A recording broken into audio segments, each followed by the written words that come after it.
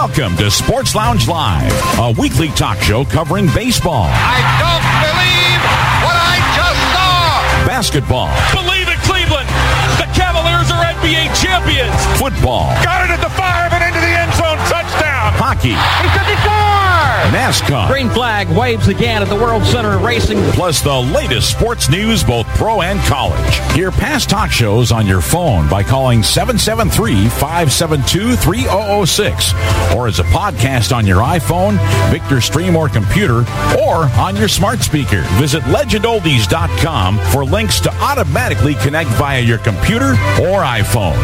Call the Sports Aficionados at area code 646-876-9923 and enter the PIN 287-723-4600, followed by the pound key twice. And now, your hosts, Chris Devon, Perry Lester, Sean Platts, Robert Herrick, and Bill Sparks.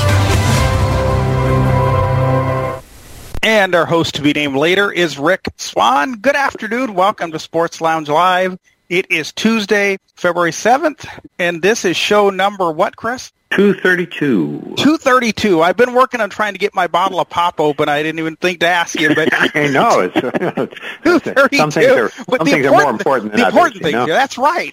That's right. We are going to change things around a little bit today. So without the panel, we're going to go right into sports. So I will let you do that, Chris, and then I'll figure out how to get this bottle of pop open. All right. Well, yeah. What's happening is today we are hoping to have live and in person a little around 5 o'clock Eastern time, Colby Garrison, who you may know her name from the community calls from ACB. She does a fine job with that, along with Cindy Hollis. And but she's a big NASCAR fan, and she did a documentary about it, and that is available on YouTube. If we don't get Colby, because we haven't got definite confirmation, she said she was going to make it, but we don't know if she will or she won't. If not, you're still going to hear her because Bill has the documentary queued up. So we'll give her a few minutes because she works till 5. Give her a few minutes after 5, and then Bill can throw on the documentary. So you will hear her. She's really cool. I heard the documentary last night. I knew she was cool anyway, just from hearing her in ACB things. But anyway, so the panel may come back in the future, or maybe a thing that comes and goes, or individuals may have individual things they want to say at any given time and say they would like a panel moment. But generally, because our new show time next week will be from 4 to 5 Eastern, because of the book talk show, which will be coming on, which Nolan Crabb and Jenny Sparks and Bill and others will be involved in. So we're going to be shortened to an hour. So we're this is a bit of a sort of a dry run, but not really, because we do have kind of a deadline coming up. So what's our agenda, you may ask? Well, the NFL, of course, starting off with our Super Bowl picks. Then we would do the NBA because the NBA had a busy week. Kyrie. Then we got baseball, a couple of notes, only a couple, because everybody's sort of in a lull before they head to spring training. Which will be in another next week and a half or so. College sports, we have the top 25 for you in college basketball, and Sean's got a note. And the NHL, it's our week to look at the NHL. So for the Super Bowl picks, here we go. I hope Perry goes 3 in our batting order, so hopefully he'll be back from destroying or opening his bottle of soda. I'm going to pick... I don't have a real rooting interest in this one. Usually I do. I'm kind of an AFC guy, so generally that's kind of cool, and that's kind of what I do. And I am going to pick Kansas City because they got the better head coach, I think, and they have the better quarterback. Hurts is very good, but he's unproven. Everybody's unproven at one point or another. I would have said the same thing about, Brady against Kurt Warner, but you have to start somewhere. So it doesn't mean Hurts can't win this. Now, it doesn't mean for those that are in the contest, I may not pick Philadelphia there because, just strategy-wise, it might be the only way I could try to win, but whatever. But I'm going to pick Kansas City 27-24. I think it's going to be a good game. I think that the Chiefs, that experience they had with the 49ers coming back will stand them in good stead. They're not going to be facing Tom Brady. And so I think that the Chiefs are going to pull it out. If this is, again, maybe a different pick if you hear the contest picks later, but, we're not going to do those now. We're doing just this. But Kansas City over Philadelphia, 27-24, and I think it's going to be a very good game. Rick? we've talked in the past about when I pick like Giants games and then pick the other way. There's different picks with your heart and your head. Yep. And with my heart, I'm going to pick Kansas City. I want them to win. With my head, I'm picking Kansas City also. I think they're going to win. Now, like you said, Chris, I guess from what I understand, and I really need to pick Philadelphia in the contest to have a chance to win. So, without my heart, without my head, in the contest, I'll probably pick Philadelphia with another part of my body, probably my bowels. But yeah. But actually, I'm picking Kansas. Maybe I'm thinking like close to you, like 27-23. Okay. Harry, you back from Bottle Land? Yes, I am going to pick the Chiefs too. I think it's going to be 30-20. Is I think going to be the score. It's going to be that'll be reasonably close. But I think the Chiefs, after what happened to them 2 years ago, they're probably not going to want to go there again and have a bad performance. So 30-20 Chiefs is, I think, what the score is going to be. Bill? I'm going to pick Philadelphia just for something different. I'm going to say it's going to be a low-scoring game. 20-17 is what I'm picking, and I'm sticking to it. Go, take it away, Robert. I picked Philadelphia at the beginning of the season, and that's one of my picks in the contest, and I'm going to stick with it. I think it'll be Eagles 34, Chiefs 27. Sean? Well, I am going to go with Kansas City, except I'm thinking it's going to be Kansas City 34 and Philadelphia 24. So I think it's going to be a close game through most of it, and then Kansas City in the fourth quarter is going to jump on out and get that victory. So, and if Kansas City wins, Sean will have the distinction, he and Al from Cleveland, of having picked them to go all the way at the beginning of the season. So that's why we're thinking about doing a counter pick, even if we think Kansas City might win, because to have a chance, maybe we can pull something off if Philadelphia pulls it out. Like me and Rick did with the Eagles in the contest. Yep. Yeah. Right. So, well, and boy, you know what? And that's the thing in the contest. You sometimes you have to, if you're down at the end, you kind of have to pick something you may not want to pick. Well, it's just actually it's like a football game, because you know that you have a good running game and stuff, but you don't have time and you got to throw. That's just the way it is. So sometimes you have to do that. Well, last week I was a little facetious around here, and I said. About a minute before the show ended, I said, any more updates on Sean Payton there, Perry? And Perry said, no, there aren't. Well, about 10 minutes later, there was, so I wasn't too far off. Sean Payton, sometimes these stories just sort of happen very quickly. And Sean Payton will coach the Denver Broncos.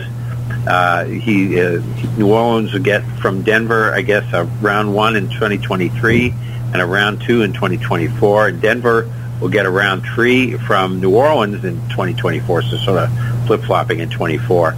But anyway, so it's going to be interesting. It's going to be Russell Wilson and Sean Payton. And I think what I was hearing today on the sports show was they were kind of saying, this at least is a guy that he's going to kind of have to listen to. He's a guy who's known as a really good coach. He's not some rookie, off the hay wagon like Hackett was. And he's going to have to pay attention. Not that Pete Carroll's a slouch. People know that Pete Carroll's a good coach, and they were starting to have trouble. So I just wonder if Russell Wilson and apparently, Chris, the Broncos were allowing personal coaches in the locker room under Hackett. Yeah. And Sean Payton said that is not going to be allowed. He said in the locker room, it's going to be the team. He said, I've never heard of allowing people like that in, so it's not going to happen here. Right. Now, and Rick, he has the... Go ahead. Go ahead, Sean. Sorry. I was going to say, he has the full support. Remember the new ownership group, the Walmart people, the Walmart son-in-law or whatever son they have officially fully taken over and everything. So Payton is, they're totally behind Payton. They were not behind Hackett. Like I said, that was a bring-in from the previous ownership, the Bolin Trust, and they're really high on Payton, and we'll see if Payton can clean them up and he can clean Russell Wilson up. What are you going to say, Robert?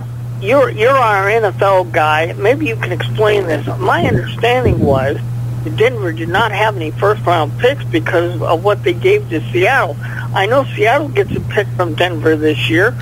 So did Denver have 2 picks in 23, and they gave 1 to Seattle and 1 to New Orleans? Is that how it works? Or I have no idea. I was on the assumption like you were that they didn't have one. I can't remember a recent trade where they would have gotten another number 1 pick. Well, this is the number 1 pick they're getting from New Orleans for this year, right? I don't know what's happening in 24. No, they're giving that pick to New Orleans. They're giving a pick to New Orleans. Yeah. Okay. They have a pick. They have a pick from a previous trade in 23. I can't remember who it was with, but they do have a pick that they're giving up in 23, and that's what's going to New Orleans. Would they have gotten a number 1 for Chubb from Miami? They might have. Yes, that's what it was. That's exactly what it was. It was the Chubb trade. They got it from so New Orleans is actually getting Miami's number 1 pick for 23. Yeah. And remember, Miami lost a pick this year because of the whole Stephen Ross scenario. Yeah. So, okay, that explains it. Okay. Go ahead, Chris. Sorry. All right. Well, that's okay. Tom Brady retired again. Now, we did this last year, and I think you pretty much covered it, but we got different statistics, and we got different take on it. I'm telling you, we had put on the system, David USF sent us the NFL. They wanted to kiss the ring, kiss his feet. Oh, he's such a genuine guy. He went right out on the beach and just retired, and it was so wonderful. And well, this is the second time. He ought to know how to do it right. I mean, settle down. I like the way he did it this time. He just said, I already had a big speech last time. I'm done. I'll give him credit for this one. He just said, I'm out. But still, whatever. I mean, Groundhog Day, basically. The Bill Murray movie, Groundhog Day. It's going to happen. He's going to retire every February 1st. Yeah, that's right. I'm not totally convinced that he is done. I'm not either, Rick. When I first heard it, I said yes, but now he's, this putting off his Fox thing till 2024. That's kind of saying, well, if I go back, and he said on a podcast that you can never say something's never going to happen. I think especially if you got San Francisco where Purdy's going to be out for at least 6 months. That's the minimum. And it'll be longer than that, probably. Yeah. I could, if Shanahan gives Brady a call for 1 year with that team, I could see him going back. It could be.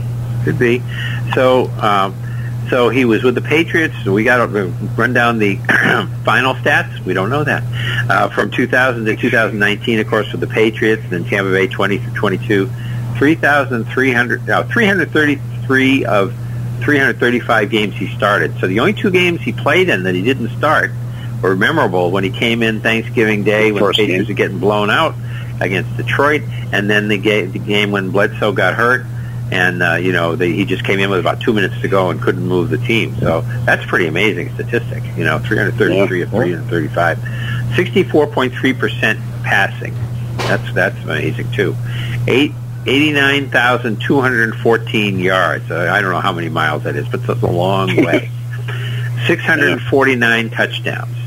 He ran it for 1,123 yards and 28 rushing touchdowns. Now, that's a lot of run. He was really, I didn't write down the attempts, but he only averaged about 2 hours a run. 2 yards a run. So, it was something like, but 28 rushing touchdowns in the regular season. Most of them were quarterback sneaks.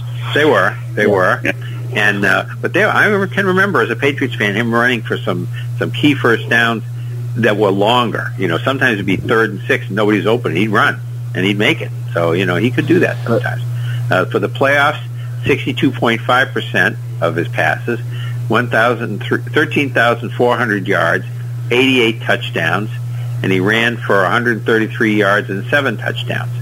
I think, if I remember right, in that Snow Bowl, the first touchdown that the Patriots got in that playoff game was him running it in, I think, if I remember right. He was in 7 Super Bowls. He won 5 Super Bowl MVPs, 3 league MVPs, a comeback player, of course, in 2009 off his injury, 15 Pro Bowls, which is a record. And so that's amazing statistics. I mean, greatest of all time. And now, Rick, I assume you've been hearing comments today about Belichick and Brady got together last night on the Jim Gray show there. Yes. Yeah. I don't know. People are driving me crazy. They're saying, well, he doesn't mean it, and Bill doesn't mean it, and I'm not saying they do, but it's like a divorced couple who all right, we're going to be friends with everybody. We don't want to have sides here. We'll everything wasn't great, but we'll come out and we'll be friends with people, and we're not going to drag our dirty linen through and people can't accept that. It's like, well, they don't really mean it. Well, no, maybe not, but so what? Who cares? I don't get this, soap opera about Tom Brady. And just when it starts to die down, yes, and I think you're right, Rick.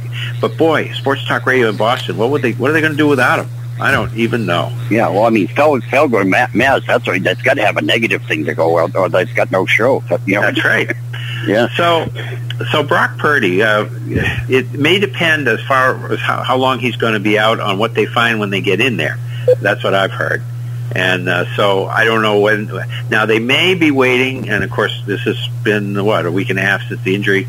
They may be waiting for the swelling to go down. I know somebody I've been hearing about lately that you couldn't do the surgery yet on their broken wrist because the swelling wasn't down. So sometimes you can go right in and sometimes you can't. So is that what you're hearing, Robert, that's why they're waiting? Yes. They're not only waiting for the swelling to go down. He's also getting different opinions from different surgeons. And see, the different surgeons are also talking to the 49ers and saying, look, it may not be 6 months like you want it to be. It could be the full year. It depends on what we see when we finally open it up. Yeah, that's right. And so I don't understand. They had their final press conference last week, and I don't understand Shanahan's and Lynch's attitude. Well, we've got 2 quarterbacks. We don't need to go look for anybody else. That isn't. Now, I'm not a 49er fan. If you're gonna play it like that, that'll make me happy. But if you're a 49er fan, you want your team to actually go find somebody because you may be without.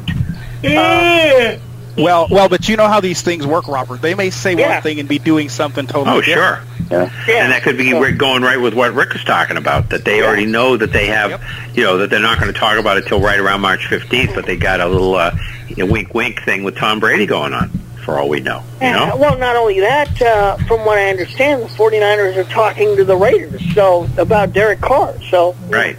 Well, that leads into our next thing. I'm going to read what I wrote down. Again, though, Chris Russo will go hate. He'll jump out of his skin. Well, there'll be so many Brent Favre mentions, Oh, yeah. So, Robert, I'm just going to read what I got out of and I'm not saying you said anything wrong, or I was not understanding exactly, and maybe between you and Rick, you could explain this to me. Okay. But Carr can speak to other teams now. I heard that's okay, and he's got a no-trade clause. I don't think that's true. No, Rick, from what I'm hearing from Raiders people and radio in Vegas, he's allowed to speak to other teams because other teams have agreed to trade packages, but for trade, yeah.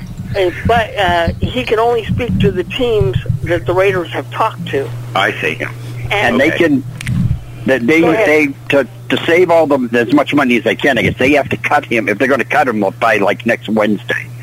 Right. And have to do it by February 15th. You are correct. And free agent, right?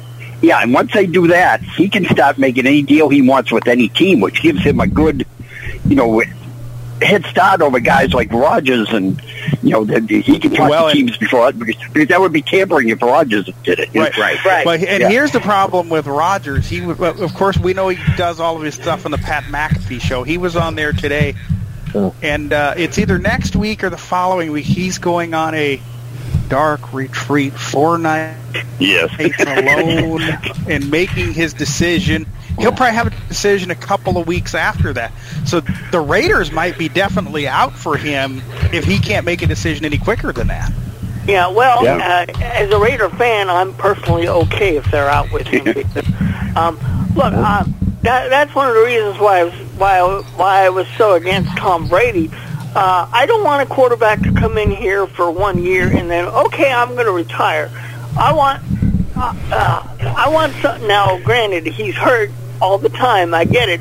But I'd rather have somebody like Jimmy G come in, and he's going to be around. Yes, he's going to be hurt, that's why you have Jarrett Stidham as a good backup just in case. I mean, either that or, have a guy like Jimmy G in, and you have Stidham as backup, and then you draft a quarterback in the draft, and you got a year or two to develop whoever that is. I think the problem they have, Robert, with the draft is there's not a lot of quarterbacks in this draft. No, the only way they could get possibly Bryce Young or Stroud from Ohio State, who those are seemingly the best two, you would have to somehow really try to trade that pick. Yeah. Trade to get the Bears' #1 pick because somebody will take one of those guys pretty quick. Now, one of the good signs for you, Robert, is they were saying, and I forget which, they have these guys come in, I don't even know their voices, but these different Patriots, reporters and beat guys come into the Sports Hub. And they were saying that Jimmy G is he wants the familiar. He wants to work with people and be with people that he knows. He is not adventurous. He does not want to, he got to know the people in San Francisco. That's fine. He wouldn't mind staying if things could work out financially or what. But, McDaniels is familiar to him. So that's an inside track for the Raiders as opposed to going to the Jets or something like that, But my only problem with him is he never stays healthy. I know. No. So but that's a good sign for possibilities for the Raiders. Right. So we once again have declined. The networks Fox was after us, but we have declined to buy a 30-second spot on the Super Bowl for our show because it's $7 million. It's a minute or nothing. Yeah, that's right. $14 million, and they, we couldn't work the. They have too many beer ads and everything. That it was funny when I used to watch football on TV. And, I got used to, we'd see the same ads for this, that, and the other thing over and over again.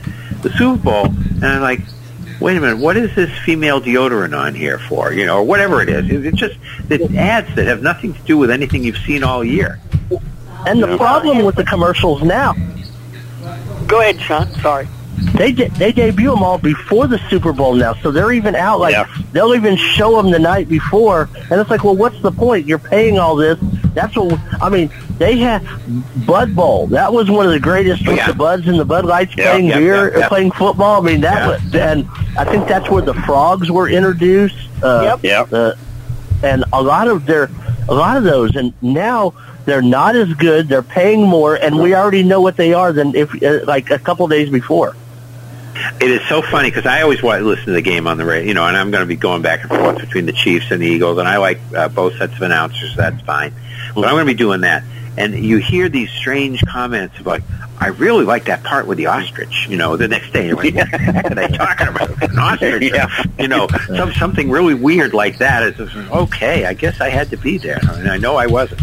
But the prices have doubled from 10 years ago. And there again, you're going along with saying that the top programs, the Super Bowl has always been near the top. Well, not always, but, since first 3 or 4.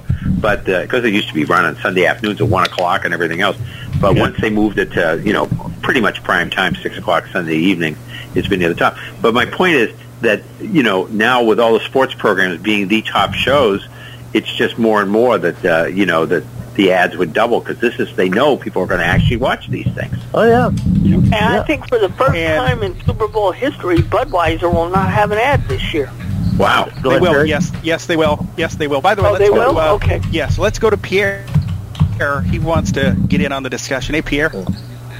Well, the first thing is we couldn't pay $14 million for a minute in the Super Bowl because Chris can't say anything in a minute. No, that's true. There's a point to be made there, Pierre. So we'd have to pay. So Pierre, we'd have to pay billions, and it might take 5 minutes, right? But the people in New Orleans are mad because Sean Payton is coming in and stealing all the Saints coaches. This week, he got Zach Strief, the defensive line coach. He got the Saints defensive coordinator and a couple of more coaches. And so the Saints people in New Orleans aren't pleased at it. Well, Pierre. By the way, guys, an update. The bottle of pop is now open. All right. Pierre, you were correct. you were correct. When our producer in the 515 got home, she opened it, and it was on there so tight she had to use her teeth to do it. Ooh. Oh, that's what I do. I do it all the time. Rick cringes every time I do it. Yes, I do. Oh. So Pierre, now remind me who came in as coach of the. Was he an assistant with Peyton, and that's why they kept the same coaches? You what now? When Peyton left, and who's their coach now? Who's the head coach? Dennis Allen. Dennis Allen. Was he an assistant with Peyton, so that's why they kept the same coaches? Yes. Well, that was a danger. See, I mean, they knew that Peyton was apt to get a job. I mean, I'm not saying, they got a year out of it. When you do, When Pierre is done, Dick, you're going to be next, and you're already unmuted, so don't worry about it. Go just okay. Be ready. Right. Just okay. Pierre's done. So Dick, welcome aboard. Dick. Hello, everybody. I hope everyone's doing well. Hey, listen, I just heard something this afternoon that I thought was pretty interesting. The Eagles, their vaunted defense, when they've played a top-notch quarterback, they've been torched. Look at Dallas, that last game on Christmas Eve. They scored lots of points. Green Bay scored lots of points. And I would think we can say that Mahomes is a pretty decent quarterback. Oh, yeah. The Eagles are point-and-a-half favorite. I just looked at odds.com and 1.5 points. I guess it's the injuries with the Chiefs. All the wide receivers getting hurt that day, and against the Bengals, and so that's what we're going to go over that in a minute, because I do know some people are coming back and some aren't, and maybe other people have more information on who's going to play and who's not. But it's the Eagles aren't known for their defense. I don't think neither team really is. It's really the offenses, but I think the Eagles have a good running game. But I think they're passing. It really depends on how healthy Hurts is. He isn't totally. I mean, Mahomes is. We're questioning him because of his more recent injury, but Hurts still needs to kind of show that he didn't really have a game where he had to, show too much. So we don't really know how if they get behind, because he's a guy that's really the spark for them. Yeah, I think the 49ers shut Hurts down pretty good, but the Eagles do have. If they have like the third or fourth most sacks any team's ever had, and of course it's one extra game now. So so that's how important it is for Mahomes' ankle to be decent. Yes. So Clyde Edwards-Helaire is coming back, and he's supposed to be there, but Miko Hardeman is going to be out. And so is there anything else that we've heard on the injury front? No, I haven't heard anything about Kadarius Toney yet. Or Smith-Schuster. Yeah. Knowing Kadarius Toney like we do, Rick, do you really expect him to play? I actually do. I don't know. I heard yesterday that he will play, but I think he will. Yeah. Okay. And I haven't heard anything about that cornerback either, Snead, doesn't it? Yeah, he's been as injured, if not more so, than Garoppolo. So that's the point with him. So, and the Eagles seem to be pretty healthy, I guess, going in. Yeah. Okay. So we did allude to it, but Brady is not going to be starting with Fox until 2024, no matter what happens as far as whether he comes back and plays or he doesn't play. He wants to take a year to relax and study and learn and smell the roses. I think Fox, because they've been very pleased with Kevin Burkhardt and Greg Olsen as a team. And I sat, one of the first times I actually sat down during the championship game and watched the two of them, and they are one of the best tandems on television. I'm going to go back and forth between them and Kevin Harlan, Kurt Warner. I'll go back and forth between both of them during the game, but I think they're really pleased about that. Yeah, people say basically they kind of rate, just the general consensus is, Buck and Aikman are the best, and they're number two. That's the way people feel. I don't know if I would. I'd say Tirico Collinsworth are better than Buck and Aikman. I would too. Yeah. Okay. I'm not. People are raving about Olsen. I don't care for him too much. To me, he talks too much. I don't. And that's the one reason that the guy I really don't like, Schlereth. He is brutal at that. Mark Schlereth, talk. And Olsen seems that after every play, he's still giving analysis when the team's up and ready to send them. And I like to have a little time for the announcer to say, okay, it's 3rd and 8. We got whatever. Right. Now, Rick, which one do you like least? Olsen or Romo? Olsen, I think. Romo's the things I don't like about Romo, but he's entertaining. And he's weird, but there's some things I like about him. Okay, all right. So, we did lose an important NFL figure this week, Bobby Beathard. I didn't write down everything. Father of CJ? Father of CJ, yeah. I thought father or grandfather? Grandfather CJ, and who was his son? Her son played, too. What was his son's name? I can't remember now. Oh, his son is... CJ's father is Casey Beathard. Yeah. Casey. Okay, yeah. That's not familiar. Anyway, who is Pete Beathard? I don't know. I know the name. I think Casey was in the music business. Okay. Chris, wasn't Pete Beathard way back in the AFL like a Kansas City running back or something? Maybe. I don't know. This is what happened. I didn't write it down because I didn't know if we'd have time, and so I'm trying to do a thumbnail, and I'm scraping my thumb on the chalk of the blackboard here. Bobby Beathard, he was the personnel director with Miami for winning while they had the perfect season and won Super Bowl VII and Super Bowl VIII, and then he went to Washington with the Redskins as GM in '78. And he hired Joe Gibbs. That's probably his big claim to fame.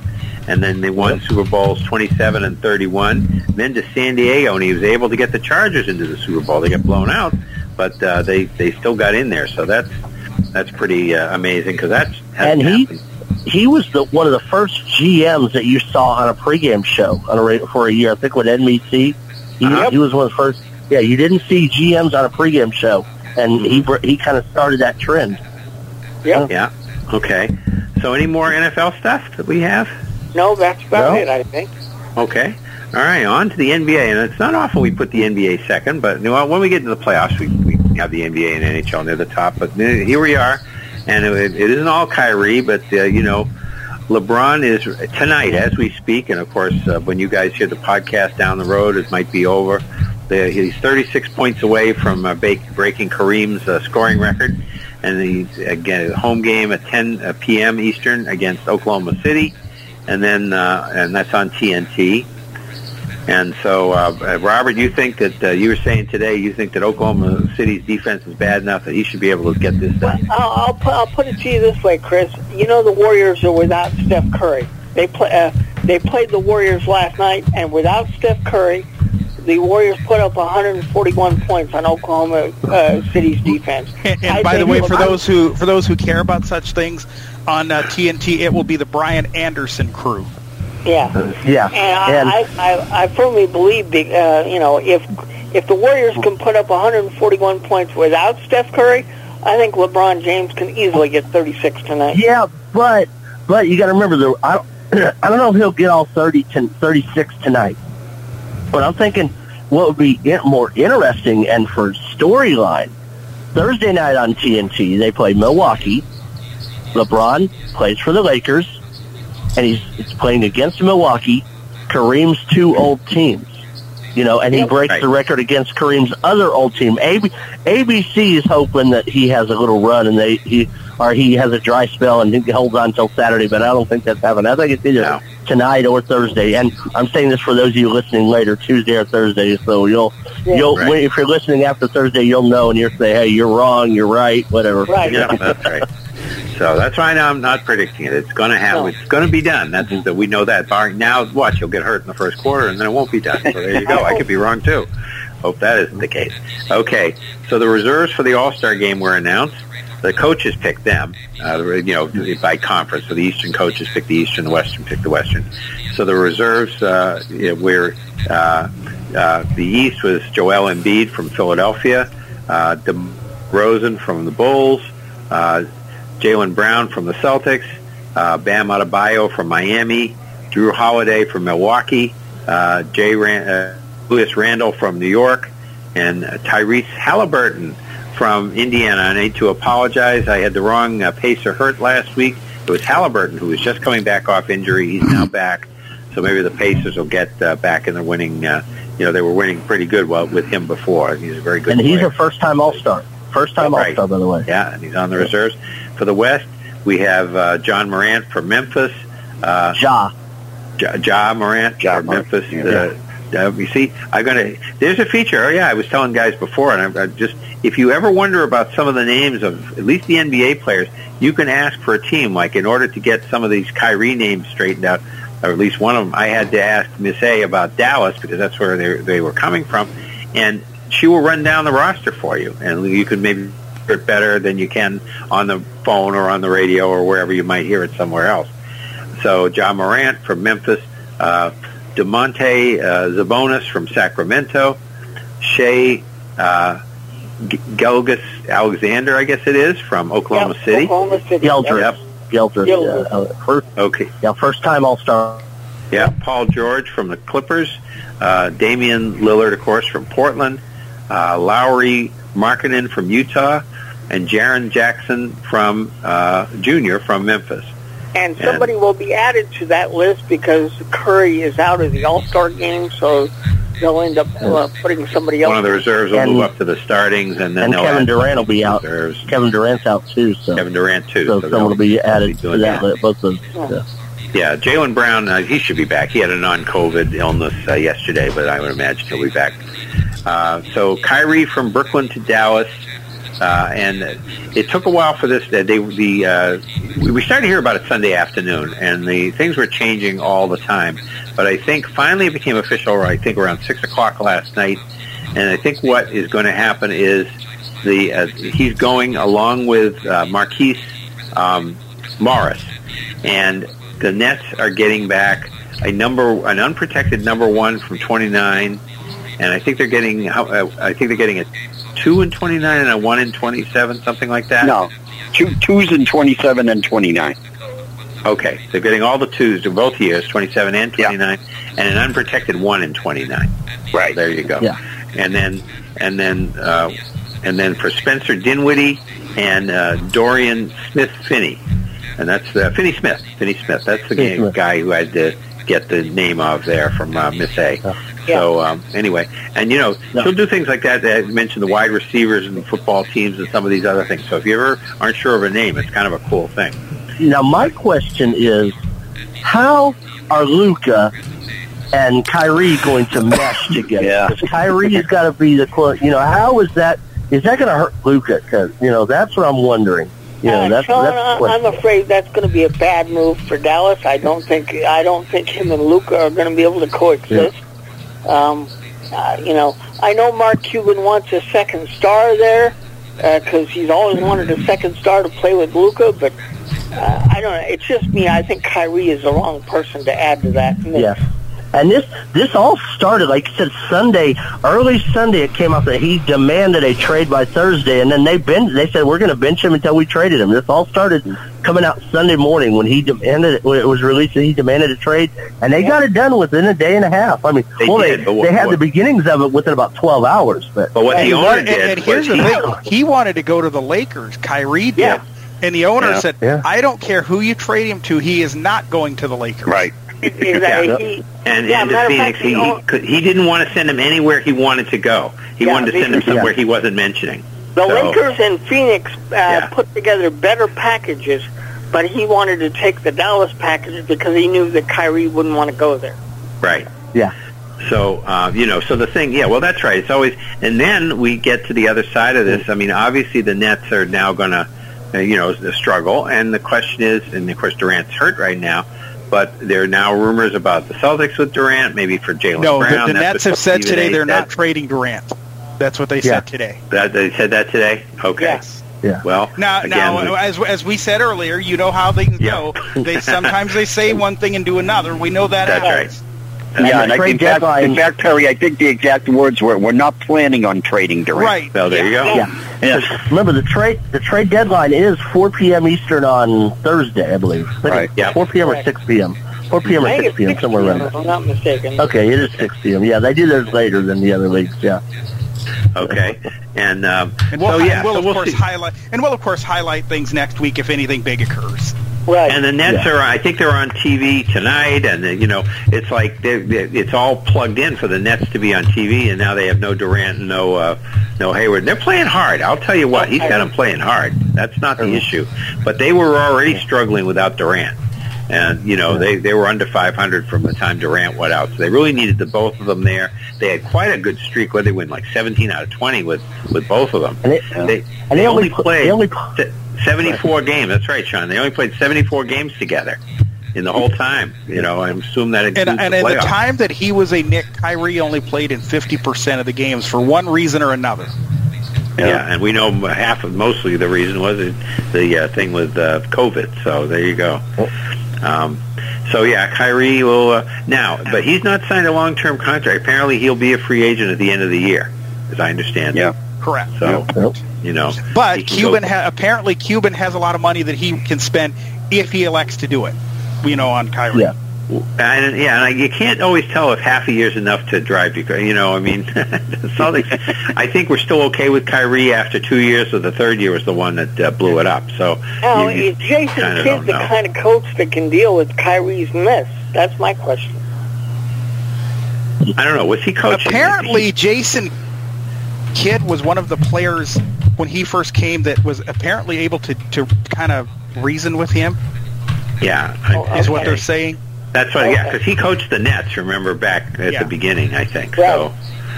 So anyway, Robert, what's the latest on Steph Curry? I know he's going to miss the All-Star game, and he's going to be back in March, I guess. The Warriors are saying that he's definitely going to miss the 5 games now, 4 games prior to the All-Star game. Plus, he'll miss the All-Star game itself. And they say they're going to update everybody on February 23rd when everybody comes back from the All-Star game. They're going to consult with their medical people and see if he'll be ready to play by then or what the status is. Okay. All right. So I guess we can go to our baseball things, and there's only a couple of things. I have a comment that I'm going to make, but we can go with the one news item that I know of. And the Perry's always got news items. Even if he has to make them up, he can come up. Well, there is one piece. Perry Manassian again says they are not trading Shohei Ohtani, and he will make one start before he leaves to go play in the WBC. Okay. And Carlos Correa will not play in the WBC. All right. So Pat McCarthy is being named the announcer to partner with Howie Rose with the Mets. He's the son of Tom McCarthy, and he did the games with the the Lehigh Valley Iron Pigs. Iron Pigs, yes. Right. And I have heard him. Listening to minor, I've heard him. He is good. I bet he is. I think this is going to work out well. He did a few games with the Phillies. As well, so Yeah. Well, I hope they do something to have them work together. Maybe the first series they play or something like that, because that'll be kind of cool, both on Mets radio and on Phillies TV. I think that'll be good, and I think people would enjoy that. We had Dave and Rick and Will Fleming do it here, with the Giants and Red Sox. And I was saying maybe they'll do that again because that was 3 or 4 years ago, and now Will's a lot more well known. So they might try to work that out again with the Giants and the Red Sox. But and Tom actually worked for the Mets. I went back and looked in Wikipedia because I was pretty sure he had, and I knew he did, but I wasn't sure what years. 06 and 07, he was on Mets radio. So he went back and forth. He'd been with the Phillies and was the host and a part-time play-by-play guy. Then got a better, moved up as the number 2 guy in the radio booth in 6 and 7. And then the Phillies brought him back in 8. And, of course, when Harry Callis died in 2009, he became the TV voice. So. See, and I think, Chris, as good as he is on TV, I think Tom is better on radio. Oh, yeah. I really enjoyed those innings that he was doing during the postseason. I did, too. Yeah. So my comment was going to be if we'd had the regular format with the panel, and again, we'll be able to throw in these comments in the sports or if we have time, do some panels at the end. But my thing is, we brought in Chaim Bloom in 2019. And we brought him in, and the deal was, okay, he's not going to be like, the guy that went to Philadelphia. I'm drawing a blank on his name. Dave Dombrowski. Dave Dombrowski. He's not going to be like that. He's not going to trade away all the prospects. He's going to get his prospects. And even if we lose people like that, and we lose people like Bogaerts, he's going to get his prospects because he knows how to scout players. And he knows what he's doing, and everything's going to be fine. And, well, okay, this is the story. I think it's Baseball America. They rank the farm systems. I know everybody does them. There's different publications that do it. So what is the ranking for the Red Sox in the farm system? Number 23. Number 23 out of 30 teams are the Boston Red Sox. And who's number 22? Who just was in the World Series? Who contends all the time? The Philadelphia Phillies with Dave Dombrowski. So there you go. Alex Cora is a really great manager. He can do a lot. And, you can have where everybody, last year we had tons of injuries here. People had horrible years, if you were playing, you were hurt. It was a mess. This year they might be very healthy. They do have some new players. They might have some career years. I mean, you can catch lightning in a bottle. It could be 67 all over again. But, it's got to be, I think, for this guy to keep his job. This is not the way you want to look at your team where you say, and it's not that they don't spend money. This is not like some cheapo organization is now beating the bushes looking for talent. So, this is ridiculous. And, of course, they've still got a high payroll. They're just over, I think, the luxury tax, too. So they're the worst of both worlds. They haven't created a good farm system, and they're paying a lot of players who are a lot of retreads, as I went through the starting rotation last week. So, this is not boding well, but anything can happen. But, we'll have to see what else. As a Boston fan... Hold on, Robert, just one second. Okay. And a comment. Just on the opposite of that, our general manager here, Sam Burnaby, says he thinks that in Des Moines, we are probably going to have the most prospects that we've had at one time in a long time. So I guess if you enjoy listening to a team with good prospects, check out the Iowa Cubs. Tell your smart speaker to play KPSZ, and you can listen to every game home and away. Okay. So, go ahead, Robert. My question for Boston fans, are you all saying now, well, gee, Dave Dombrowski took the Phillies to the World Series. Did we make a mistake in getting rid of him? Yeah. Short answer, yeah. Yeah, I mean, the deal is at the time it sounded good, and, but the first thing he had to do, and I felt bad for him, it had already been decided that Mookie Betts was going to go. And his first job is get as much as you can from Mookie Betts. But what he got from Mookie Betts, Verdugo's been, and everything else has been nothing. Hadn't gotten anything back. And then from there, then you say, okay, now the slate is clean. Now he's responsible for creating the great farm system. Went out and got Mayer, the shortstop, with the fourth pick because they finished last in 2020. But you say, okay, 2020, we'll throw that out. Then they go to the Final Four in 21. But then they're back in last place again last year, again, with a lot of injuries. Things didn't break right for them. They say perhaps they have a better bullpen, but that's a crapshoot. You never know about a bullpen until it actually starts to pitch, so we don't know. But, the indications are they'll be battling the Orioles for last place, and both teams will be decent. They'll be around 500. It's not that they're terrible teams, but it's just, and can Cora get more out of these guys? And can the Orioles, Chris, the Orioles are on the uptick. Right, because they've got some prospects. Yeah. And the thing everybody said about Dombrowski is the reason you get rid of him. The reason you get rid of Dombrowski is because he may win you a championship, but he's going to ruin your farm team. Well, if their farm is one better than us, then what was the reason to get rid of him? Yeah, that's right. That's right. Okay, any more baseball before we go to college? They were talking today on MLB Network Radio about top 10 catchers, in the major leagues. And one guy they think they left off is Tyler Stevenson of the Reds. Bill, would you at this point in his career say Tyler Stevenson is one of the 10 greatest catchers in the league? No. Because he's just not played enough. He doesn't stay on the field. If he did that, that's a possibility, but he's not there yet.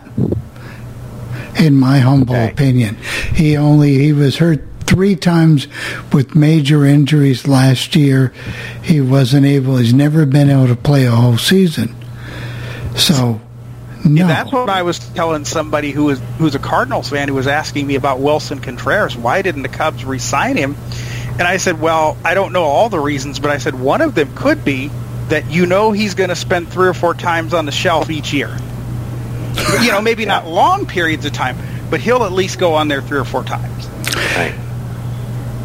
Okay, well, pitchers and catchers will be reporting as we speak next week, so that'll be good. Next week. That's correct. All right. So we have college basketball. I'm going to run down the top 25. We have a couple of top 25 games tonight that I saw on the TV listings. And so number 1 is Purdue. Indiana beat them the other day, but they're still number 1.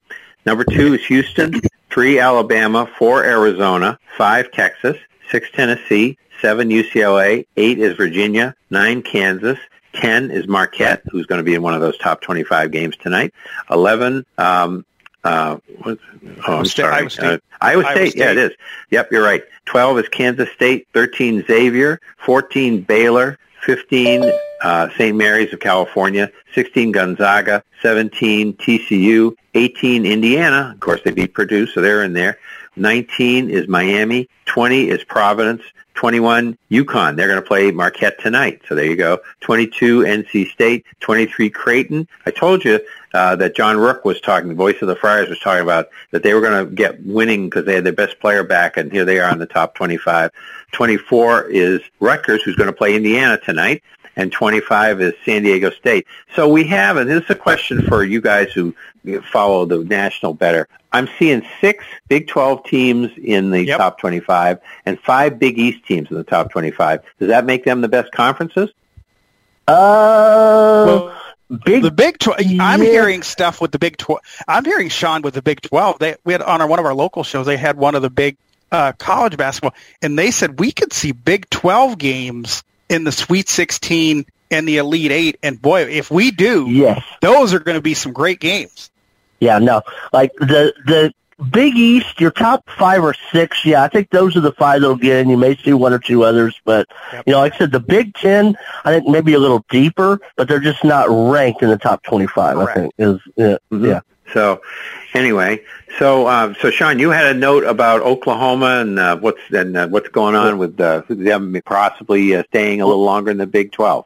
Well, okay, as we know, Texas and Oklahoma had to stay in the Big 12. The TV deal started, July of 25. July 1st, 25 is when they could, when the TV deal with the Big 12 was up. But it looked like they were about to make an announcement that they would leave after this next season, the 23-24 season, which would be July 1st, 24. ESPN's okay, Big 12's okay, Texas, Oklahoma, SEC, it's like everybody's on board. But Fox is kind of going, well, wait a minute, because some of our top games involve Texas or Oklahoma, or both of them. That game is one of their 2 highest-rated college games every year, and they're scheduled to have it in 24, so they're wanting either some cash or some games.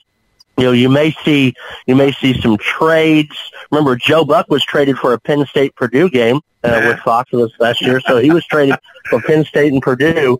So you could see that was part of the deal to get him, but so you could see something like that. And Brett Yormark, the Big 12 commissioner, said today that even though there may be a little hiccup in the road, he thinks this could still all be worked out, and they may still be out as scheduled. Well, they're waiting on the Pac-12 teams because on this new TV possibility, 4 of the 10 remaining Pac-12 teams voted for it. 6 voted against. They're waiting on the Utah and the Southern schools from the Pac-12 to kind of say, hey, let's go on over to the Big 12. That's what they're waiting on. But, Okay, so any other college notes we should hit on today? Not really. Mean, if you like college basketball, this is your time because the NCAA is about a little over a month away. And believe it or not, by this time next month, college tournaments will be underway. That's right. Yes. That's right. And this past week we had 6 ranked top 25 matchups on Saturday, and 5 of the lower ranked teams won. Another thing with college basketball too, we had a game here in Des Moines last Wednesday, Northern Iowa and Drake. And I mean, most people, who cares about that? But they had 2 overtimes, and Bowen Bourne. Not only did he hit a 3-pointer to send it into the first overtime, he hit a 3-pointer to send it to the second overtime. Wow. And Drake ended up winning, but, I mean, that was something else to see a game like that. No, it's fun, and like I said, there'll be a couple of good ones tonight, so we'll see what happens. Okay, for the NHL, I'll give you a couple of news and notes before we do the standings, our look at the standings, quick look. Bo Horvat is signed an 8-year deal with the New York Islanders. They just got him from Vancouver, remember, and he's the scoring punch they need. So they're Jamal, hold on, Chris. Jamal, go ahead and start unmuting, and then we'll get to you in just a second. Yeah, so he's signed an 8-year. Robert didn't have the money on that. And Marty Walsh is going to leave the Biden administration as the Secretary of Labor and head the NHL Players Association. So that's, I guess, Donald Fear must be retiring or something. We haven't heard anything about the NHL. They've had labor peace. Then that was just made official a couple hours ago. Right. So there you go. So we got Jamal. Let's go ahead. Go ahead, Jamal. Yeah. Couple things here. Why would Marty Walsh leave the Biden administration going to the NHL Players Association? Because he probably gets a much more higher paycheck, Jamal. Just simply put, correct. And he's a big hockey fan, and let's face it, Donald Fear was he's more known for baseball, and having a hockey guy, who follows hockey in charge of the Players Association will probably be better for the NHL. And often, Jamal, after 2 years of an administration, you tend to see after the midterms, I've seen many administrations the day after about 3 cabinet members leave. So this is not unusual. Right. Oh, but it was just kind of surprising that he would pick the NHL of all places. But digressing to college basketball, I heard you all read the top 25. There was I think up until yesterday, about 6-way tie for third place in the Big Ten. Yep. I think with Northwestern, Illinois, Indiana, and that's Iowa. big. That's big, Jamal, because you don't want to finish any lower than 4. Because if you do, you have to play all 4 days, and then of course 11, 12, 13, and 14 have to play 5 days. Mm-hmm. Yeah. So it'll be interesting to see how many schools make the tournament for the Big Ten. I'm hearing 7 or 8, Jamal. Yeah. 7 or 8. What are you hearing from the SEC? Maybe 4. Maybe 4 or 5. 4 or 5. Other than maybe Tennessee and Bama, who else is in line in the SEC? Auburn, Arkansas. Okay. Auburn and Arkansas are 2 that I'm hearing a lot from. Yeah. And possibly if they get hot, possibly A&M. Yeah. Okay, because A&M has 16 wins. From what I understand. Remember, Jamal, that really doesn't. The number of wins really doesn't matter anymore. It's who you beat, not how many you beat, and how you scheduled. Well, that's true.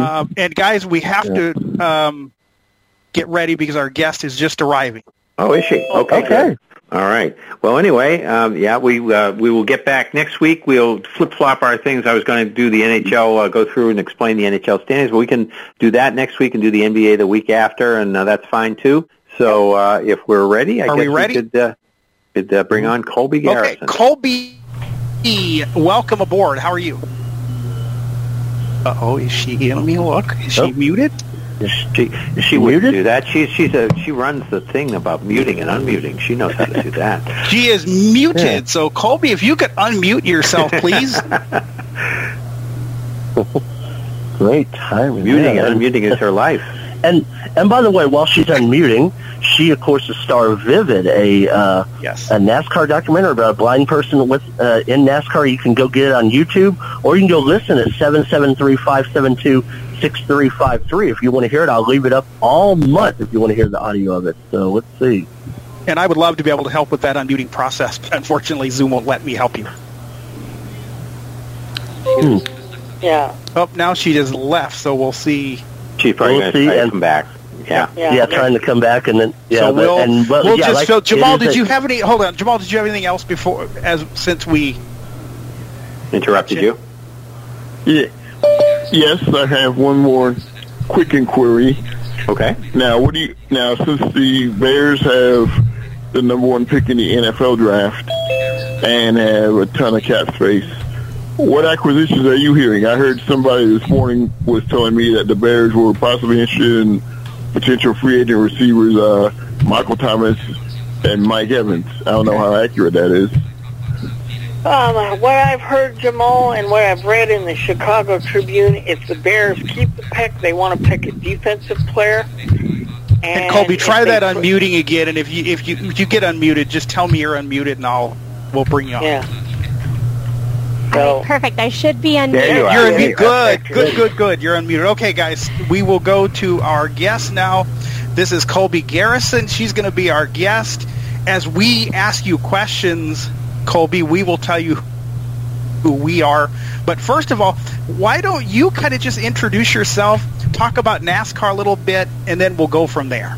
All right. Well, thank you so much for having me to talk about one of my favorite subjects. That is Perry, by the way. It is. But that is Perry. If I ask a question, yes. Go ahead, Sean. Colby, please go ahead. Just thank you so much for having me on to talk about one of my favorite subjects, which, of course, is NASCAR. And very excited for the upcoming 2023 season. We've already had the Clash at out in Los Angeles, California. That was this past Sunday night, and Martin Truex Jr. won that race, but I am more ready for kind of the real season kicking off with Daytona. So that race weekend at Daytona starts February 17th, or 16th actually, with 2 dual races in the Cup Series. And then if you follow all of the different series like I do, you've got a basically quadruple header that weekend with the 2 dual races Thursday evening, the truck race Friday night, Xfinity race on Saturday, and then the Cup race on Sunday. But maybe I should give you a little quick background of how I got into NASCAR. I'm totally blind. I've been totally blind since birth, and I can remember being in different scenarios growing up where family members or different people that I was with would have it on the radio, and it always captured my attention whenever I would hear it. It was just kind of fascinating how, you didn't have to see it to know what was going on, and how the commentators described everything.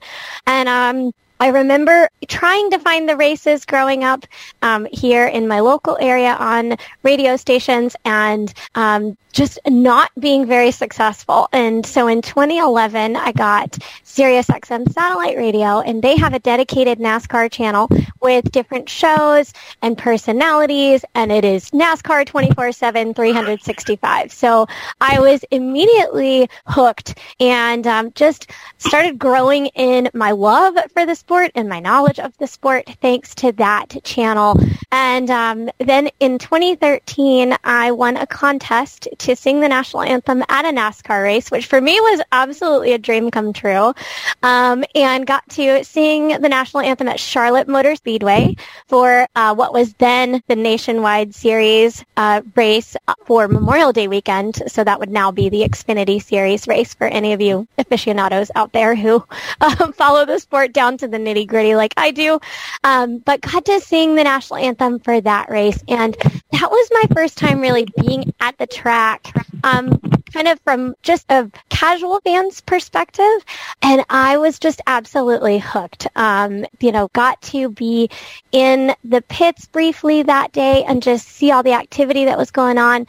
Got to sing the national anthem and then spend the rest of the time in a suite at Charlotte Motor Speedway, and that just being there and, being kind of up close was really cool. But I'd say my real and true just gaining of an understanding of NASCAR for me started happening, because it's an ongoing process, but started happening in 2014. I got to go to Martinsville Speedway with one of my best friend's uncles, and he is now a very dear friend of mine, but he is the gas man for a very part-time truck series team. So, but I got to go, and I got to just be everywhere. I was in the garage. I was in the pits. And it rained that day. And everybody else was so upset that it rained. But for me, honestly, that was the best day ever because I got to go and just meet people, meet voices that I'd been hearing for years, meet drivers, touch the cars in the garages, get an understanding of some of these, like all of these concepts that I had heard described on the radio for years. The highlight for me that day, and is one that will forever stand out in my mind, is meeting the Motor Racing Network commentators. I got to go to their hauler that they had at the time. I remember it vividly. We were all soaking wet from the rain, and I walked in and they said, my friends that I was with said, come on, do you want to go meet MRN? And I went, oh my gosh, yes. And I walked in, so we all walk in, we're dripping wet. The guys could not have been nicer. And I just got to stand in front of all of them and tell them thank you. Thank you for everything that you do to bring NASCAR to fans. And I am a lifelong fan. This is how it impacts me. You are how I follow the sport. You are my access. Without you, I would not have the understanding that I have, and I would not be as big of a fan as I am. And just having that opportunity to say thank you in person was so special for me, and it has brought on just lifelong friendships with all of the commentators, and I'm still in touch with all of them today, and they just are dear, dear friends, and I'm so blessed to be able to call them that. But just being at the track that day at Martinsville, and, whenever I can get to a racetrack, ever since then, I definitely do. And, but getting to, touch and feel and smell and hear and just experience. I think experience is probably a better word. It's just more, everything that goes on. It's not just cars turning left. And so that is kind of how I came to love NASCAR. And then, of course, I know you mentioned Vivid, which is a 4-part series on YouTube that NASCAR did about me and how I take in the sport and access the sport as a person who is totally blind and has no vision whatsoever. So without being able to see, you can still love NASCAR just as much as I do. Mm-hmm. So, hold on, Chris. Hold on. Perry again here, Colby. Describe the Vivid experience to me. What was it like? Just paint me a picture since I wasn't there. I've heard it, but since I wasn't there, paint me a picture. All right. I can do that. So I was approached, almost probably a year ago now by an associate producer from NASCAR Productions. And she said, we would like to do a story on you, and how you take in the sport. And I said, oh my gosh, cool. I'd be interested for sure. And so I got, they came out to my house, and filmed one episode about how I take in the sport, kind of life as a blind person, sort of the background, I guess, if you will. And then I got to go, episode 2 is where I go to a race shop, and I got to be a pit crew member for a day. And so got to go to the Richard Childress Racing shop in Welcome, North Carolina, and meet all of the guys on Austin Dillon's pit crew. And that was so much fun and just gave me fleshed out my understanding of what a pit crew does and how a pit stop works and all of the choreography that is involved. And when I say choreography, I literally mean choreography. There are, they practice, the choreography is practiced, but there's so many moving parts that go on. And I knew that just from, listening on the radio and sort of trying to have kind of that mental picture in my head, if you will, but there's nothing like getting to be there and have, Paul Swan is the tire carrier for Austin Dillon, and I got to be with him, and literally he showed me everything that happens and how everybody moves around the car and up to the car and away from the car, and so just getting that first-hand and hands-on experience was incredible. And I had, of course, an appreciation for pit crews, probably, more than your casual fan would, just because I had been around in the pits for several races by that point, and I knew how integral the pit crew is to the success of the driver. So there's so many just different parts in NASCAR. And I don't think one part is more important than another. So everyone from the hauler driver who drives the cars to the racetrack, to, the receptionist who answers the front desk at a race shop, and everybody that works at the race shops, they all play such an integral role in making NASCAR everything that it is. But that was episode 2. Episode 3 was I got to go to Richmond Raceway and be in the car and do a ride-along with Jeff Burton. And he just could not have been nicer. That was an amazing experience. Feeling the car as it's just moving around the track at those really fast speeds. I had done a ride along previously at Charlotte Motor Speedway with, a semi-professional driver, and my father got to do the driving experience, which he loved. They wouldn't let me drive. I asked, but they said no. But a ride along. I'll bet that was cool. I'll bet that was cool riding with your dad. No, I didn't get to ride. I wish I could have ridden with him. I had to ride with a professional driver. They wouldn't put me in the car with him. That would have been awesome. I would have loved that. But so episode 3 was, getting to be at the racetrack. And then episode 4 was a continuation where we're at the racetrack, but it was, I can't pick one as my favorite because they all were, they had all of them, all the episodes had their high points for me. But episode 4 was a continuation, and we're at the racetrack. I got to physically walk on the track and really understand the banking and how steep that is at Richmond. Richmond is a very small track, just like Martinsville. They are both short tracks in Virginia. So you're talking, a half a mile to maybe 3/4 of a mile in length.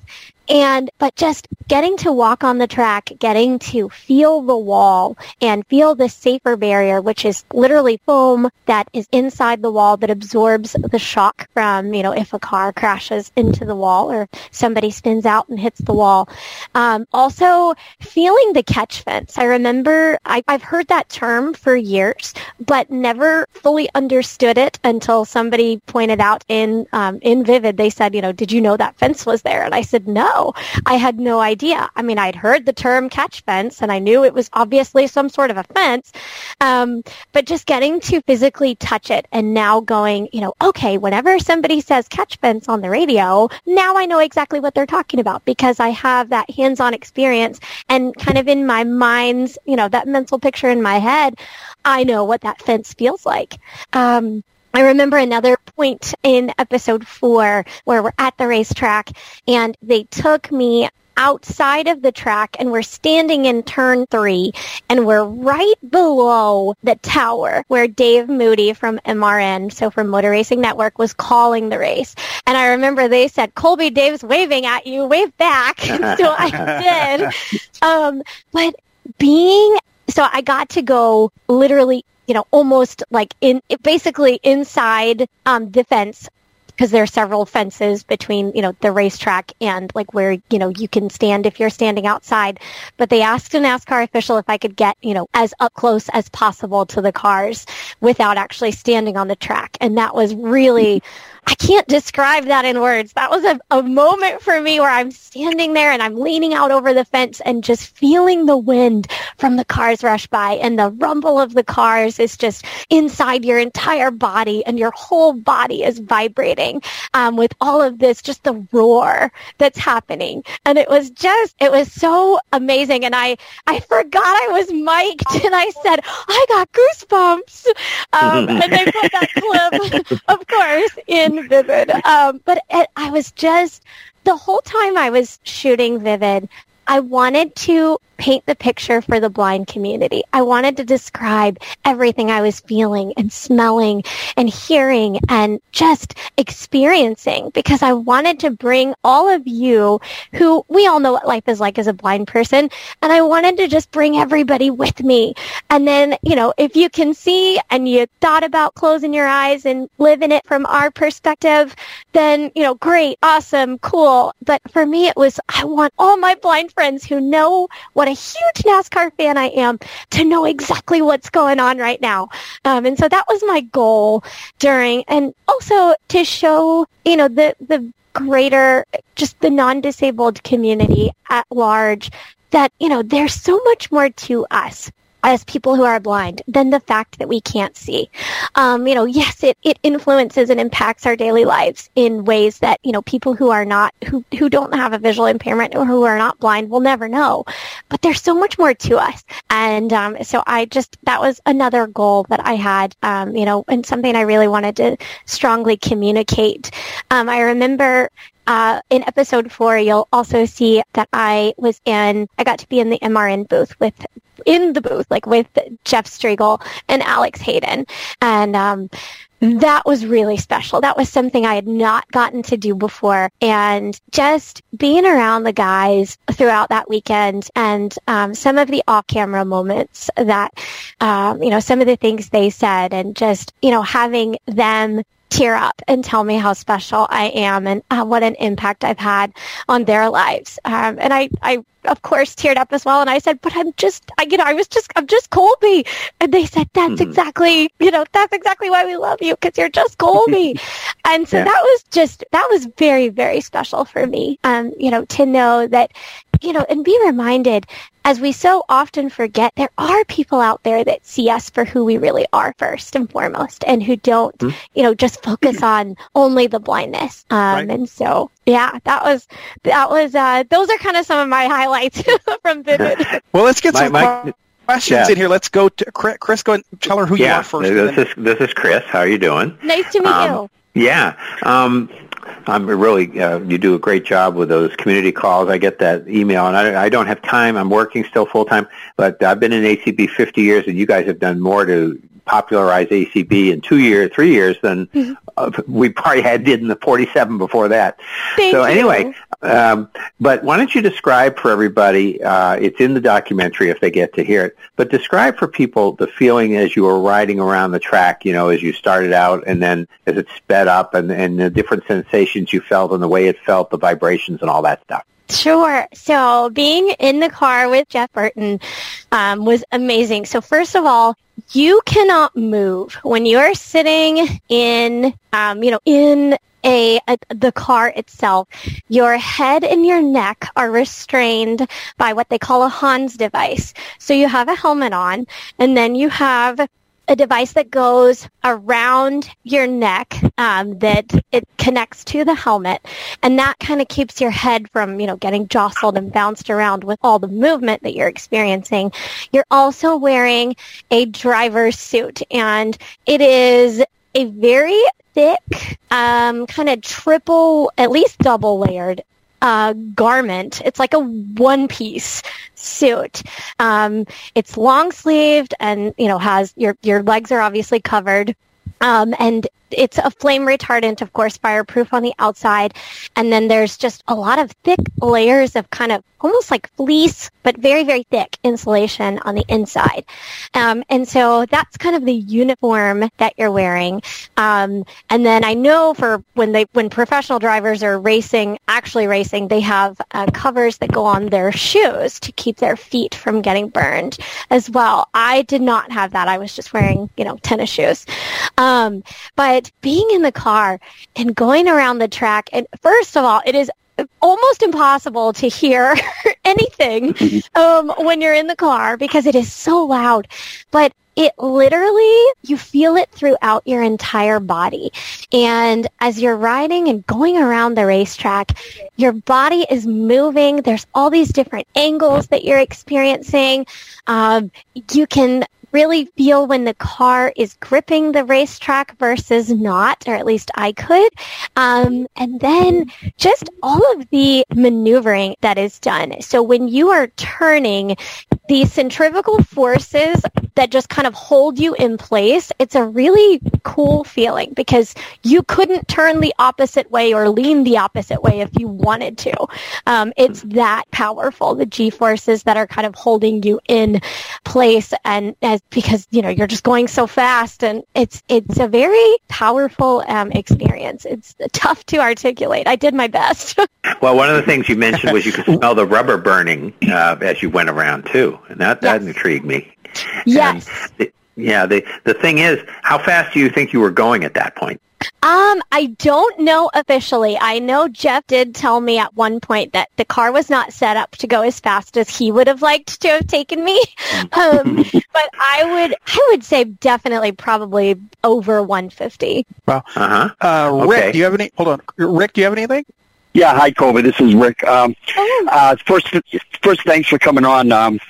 I've never been big into NASCAR, but just hearing the enthusiasm in your voice makes me think maybe I should check it out. Absolutely.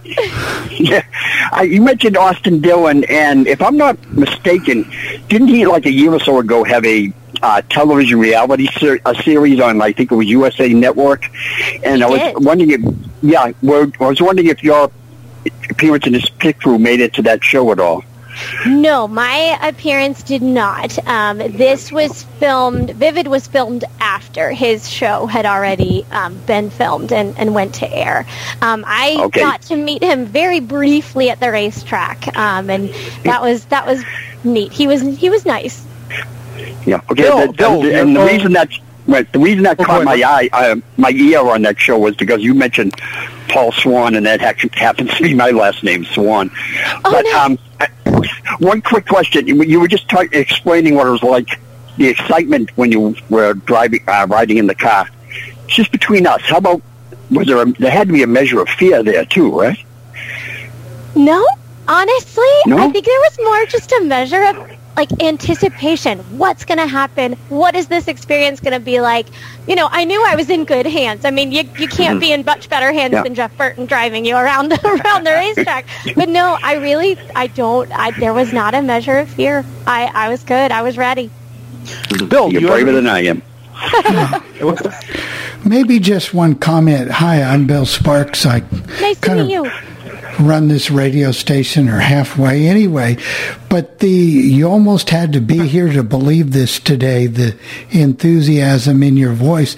I guess I'm going to have to go punch up channel 90 on my Sirius XM and get that going. And thank you again for coming. You made a believer out of me, so fantastic. Thank you so much. One of the things that you mentioned in the documentary was hold on, Chris. We're down to about 8 minutes. So I want to get everybody in. Robert, go ahead. Yeah, Colby, I have actually been to NASCAR. What's your name? races. Oh, I'm sorry. My name's Robert, Colby. Nice to meet you. Nice to meet you. I've actually been to NASCAR races. I went to Darlington when I lived in South Carolina, and I've been to Fontana since I live out here in California. I thought it was very important that you mentioned to people when you go to a race, if you're blind, to have a headset and a scanner, because those are very valuable tools. For those that don't know what the scanner or headset provides you at a race, why don't you explain that to people? Good. Sure. That was my question, actually, Robert. That's good. Thank you. Absolutely.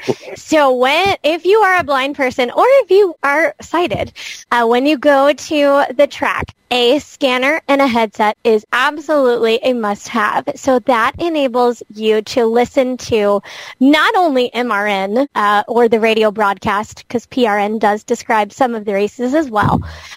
So the radio commentary of what is what's happening, but you can also listen to the driver audio and pit crew audio. So all of the drivers have their own channel where they can communicate with their pit crews, and you can listen to the spotters communicating with the driver. So just all the conversation that's taking place as races are going on. And I am very happy to report also that now the live feeds for those drivers in the NASCAR app, you can also get that driver audio. They have made that accessible from an email, actually, that I sent years and years ago, asking them to please make this feature accessible so you can listen when you're not at the racetrack.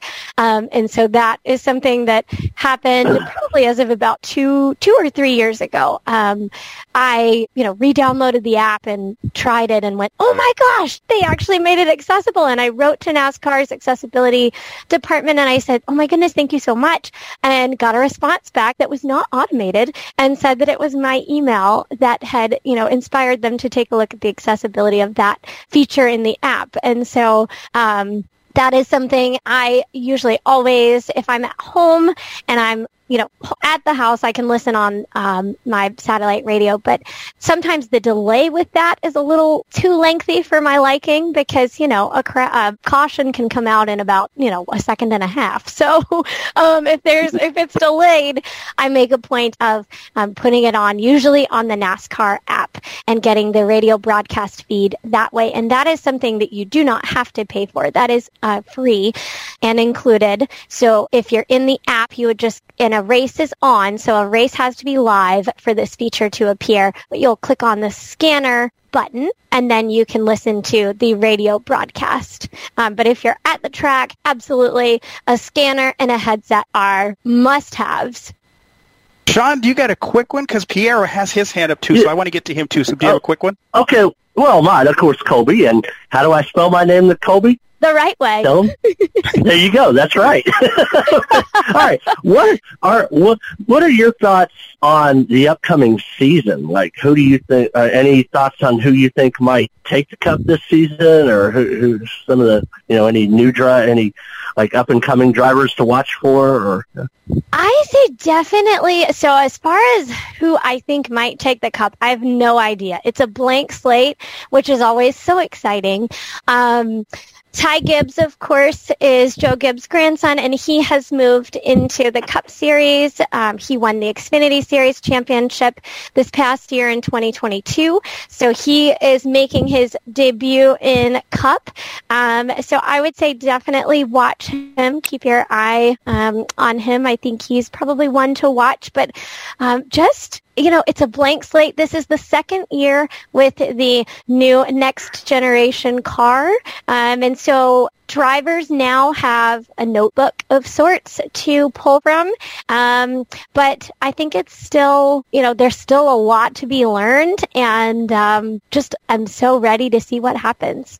Pierre, if you want to unmute real quick, we can get to you now. Hi, Colby. My name is Pierre. Hi, Pierre. I know who you are. I bet she knows. Yeah, yes. I give her heck every time I can on the community. But would you tell them, like, if they want to listen to the NASCAR race on their Lady A, their Alexa, how would they do it? Yes, you can also... Oh, you just set somebody's off. Yeah, you did it. There you go. You can also listen through the NASCAR skill. So what you will want to do is ask your Lady A device to enable NASCAR. And then she will enable it if it's not enabled already. And then you can... just say open NASCAR, and then I think it's play radio broadcast. And that is a feature, again, that's free. I don't think you can listen to driver audio on the A-Lady, not that I'm aware of, unless that is something new that's come out. But that is a way to listen if you have an Amazon device. And Colby is very, very short. Tell him how Pierre, why would you bring up such things? Tell him how you actually got into a driver's fire suit. So I am small in stature, but dynamite comes in small packages. Just remember that. Keep that in mind. But hey, for those of us that are short, we agree with you. There you go. Exactly. I'm okay with it. I own it. It's fine.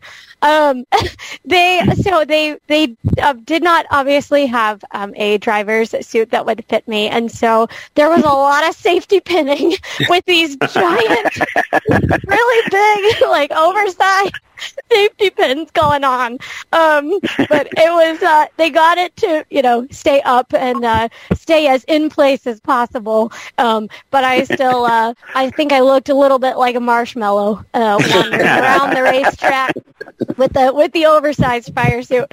But yes, no, definitely had to be lifted to get in and out of the car. Had, a friend that was there with me at the time, and a lot of, big, strong men assisting with getting in and out of the car. So, it was great. Well, Colby, we want to thank you because, as you well know, the clock is the clock, right? Absolutely. And, we want to thank you, Sean. We don't even have time for the wrap today, so I will wrap it up for us. And thanks, everybody, for listening, and we'll be back next week. Cars drive by on a racetrack. When you say race car, I hear the noise. A blank screen. A young woman's face appears. I do not visualize NASCAR. For me, it's all about the sounds. A live pit stop takes place. The smells. Car being fueled, rubber burned off a tire, hot dogs on a grill. The texture. Her hands feel the exterior of a car, a lug nut and a jack. The atmosphere at the racetrack. Planes fly over a racetrack. Fans cheer in the stands. Driver starts engine. Green flag waves. Cars drive by. Blank screen. Alternating shots of a racetrack and paint moving. When you start describing color, it has no meaning for me. I don't have a frame of reference or a working knowledge of color. For me, having never seen, colors are just words. Yes, I experience the world in a different way, but my life is no less rich, no less vivid or detailed because I don't have sight. It's just different. A bright colored background with the title Vivid, the perspective of a blind NASCAR fan. Colby sits on a wooden swing outside as the swing slightly moves back and forth. My name is Colby, and I was born blind. Blindness is a spectrum. You have people who can see some things and not other things. You have people who had sight and lost it later in life. I myself have been totally blind since birth, so I have never seen. And that's normal for me. Colby stands as her hands feel around a large camera. Back here is the battery. The heat, I think, is what captured my attention Yes, first. they put out a lot of heat. This is my audio bag, and it is attached to me. Is your voice up and down? Inside a house, Colby opens her guitar case in her lap. Her fiancé David sits next to her on the couch, also with a guitar. He teaches her how to play.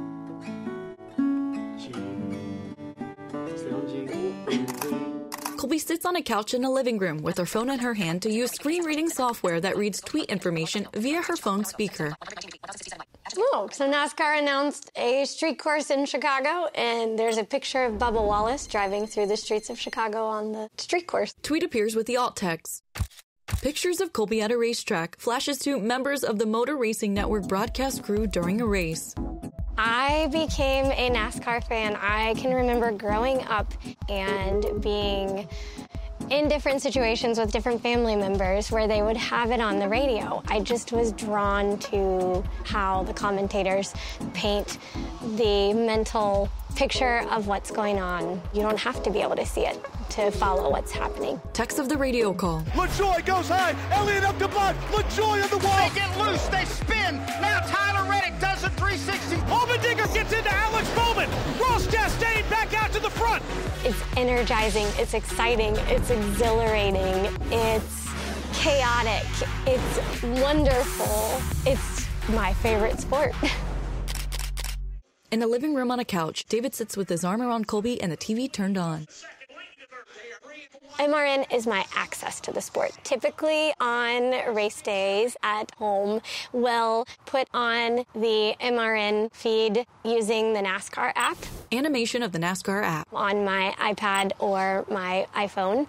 If I'm with people who want to watch it on TV, they will sometimes mute the sound, or sometimes I go upstairs and I end up listening to just what's happening on the radio. Different shots of Colby and David's reactions to the radio calls. there's always sort of I'm on edge, just kind of waiting for that next thing to occur. You know, when they get excited, I get excited. Everybody else on the lead lap comes to pit lane or do lead over Kurt Busch and pulls away by 2 car lengths. 22, Chase Elliott scores the win. The Ally 400 at the Nashville. There's a lot to take in auditorily and experientially as well. If you start talking about something that I have experienced or have read enough about and feel like I have a pretty good understanding of, then I can relate to that more. Colby reads from a braille display. The alt text just says a regular season champion graphic depicting Chase Elliott, Ryan Blaney, Ross Chastain, Kyle Larson, and Joey Logano. When you are talking about anything having to do with sound, I think it might be similar to how you can take in a lot at once, visually speaking. It works the same way for me from an auditory perspective. Colby on a swing outside. NASCAR and the world in general are no less vivid or no less rich for me because I don't take in the sport the same way as someone who can see. I am an avid fan, always will be, and I may have a different perspective, but it's still just as valid as anyone else's and just as vivid as anyone else's. A blank screen. Title, Pit Crew Member for a Day. The camera tilts down to the outside of the Richard Childress Racing Pit Stop Department building in Welcome, North Carolina. I'm Paul. Nice to meet you. I'm Colby. Meet you, Colby. Paul Swan, the tire carrier for the number 3 team of Austin Dillon, is inside the building shaking hands with Colby. We hear you're a big NASCAR fan. Absolutely. I'm very interested in kind of, what is each person doing as a pit stop is happening. Yeah. My kind of rudimentary understanding of a pit stop is that it's very chaotic and there's a whole lot of moving parts in a very short amount of time. It's controlled chaos is what we like to call it. 3, 2, 1, 4 tires. Austin Dillon's pit crew performs a pit stop during a race.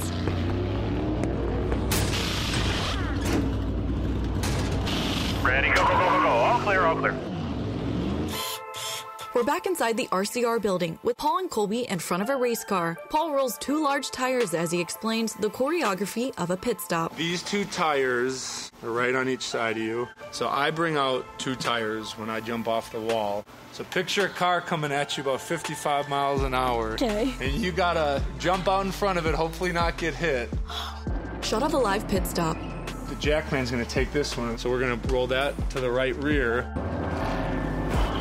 And you're coming around right here, setting up. Most likely he's gonna have the tire off already, so you gotta come around, be fast, hang it quick. And then we're gonna pop back up and picture this. This tire, we'll say, came off the right rear where you were just feeling. Then you're taking that one back, and then you're shipping this tire to the wall, and then we're gonna get another one. And hope it doesn't take off. Yeah, because you don't want it uncontrolled. Yeah, hopefully somebody's back there catching it. And then they're gonna roll in another tire for the left front, and we hang that one, and boom, we're done. The 3-car drives off after a pit stop. So this is an empty gas can. Colby and Paul hold a large gas can and walk towards the car. All right, keep coming. Right there. Okay. So you got it up on your shoulder. Okay, now we're gonna go plug it in. So it goes in from the bottom. Yep. Okay. A gas man during a live pit stop fuels the car. Nick Covey, the jack man, shows Colby how the jack works. This is Covey. He's our jack man. How are you doing? Nice to meet you. Nice to meet you. From here, if you push this handle down, it'll raise it.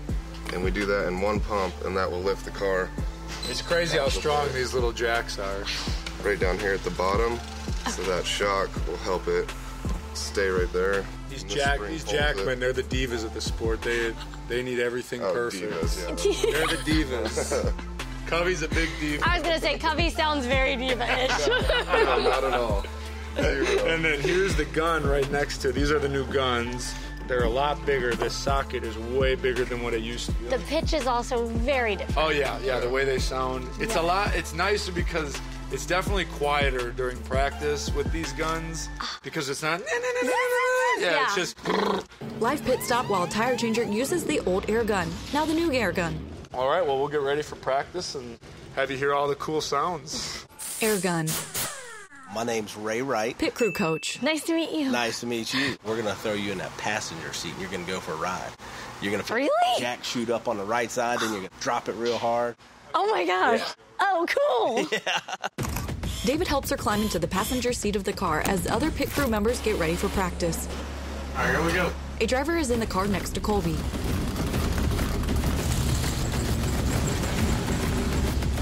The race car arrives and stops at the pit stall.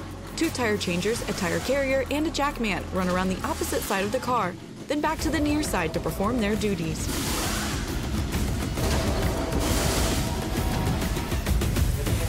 How was that? That was, wow. What do you think? That was fast. Cool? Yes. Yeah. Heck yeah. Another pit stop practice from the perspective of the tire carrier, Paul Swan, who carries 2 large tires around the car. I've always had an extreme appreciation for them and the job that they do, but I don't think I realized exactly how many moving parts there are and how integral each part is. There's also so many different sounds that were going on, and the scents, I could smell the fluid from the jack and hear the compressed air from the jack and the fluid and lubrication from the air guns, the air wrenches. Taking all of that in the up-close way was incredible. Colby experiences a practice pit stop outside of the car. I mean, pit crews are amazing. What would you most like to do if you were on a pit crew? I think your job. All right, that's the right answer. That's what I was looking for. Carrying and hanging the tires would actually That's what I was looking for. Would actually Take be that, what I would want to do. Yeah. 1, 3, 2, 1. Woo! Colby takes a picture with members of the pit crew team. What do you think, Colby? I'm excited. Bring it on. Title, The Ride Along. Colby and David ride in the back of a golf cart and enter the infield at a racetrack. Today we are at Richmond Raceway, exploring the different parts of a race car with Jeff Burton and then doing a ride-along. Jeff Burton. It's so nice to meet you. How are you? Oh, I'm great. Good. How are you? Good. I'm great. Oh my gosh, I'm gonna be a lot of fun. Thrilled to be here. Do you want to come over here and check this thing out? Sure. Can I lead you? Yeah. Come on. Jeff shows Colby the different parts of a race car. So we're at the right front. It's the right front fender. The screen is different. It has square holes and there's round holes on the grill. All right, so this is the trunk of the car, right? The rear spoiler. So spoiler is at the back of the car, splitter is much more towards the ground. Exactly. So this is the rear window. Okay, the rear window goes all the way to there, and that's the beginning of the roof. So now we're at the back of the hood. Can you bend down again? This is that single lug nut that you keep hearing about. That experience made terminology and concepts that I have heard about on the radio and on television make so much more sense to me. So it'd be almost like a groove. Correct. Or a space that teeth would fit into. Exactly. Kind of like putting a puzzle together. If we're not careful, you're going to take my job because you're doing a lot better job of describing it than I am. Want to stand up?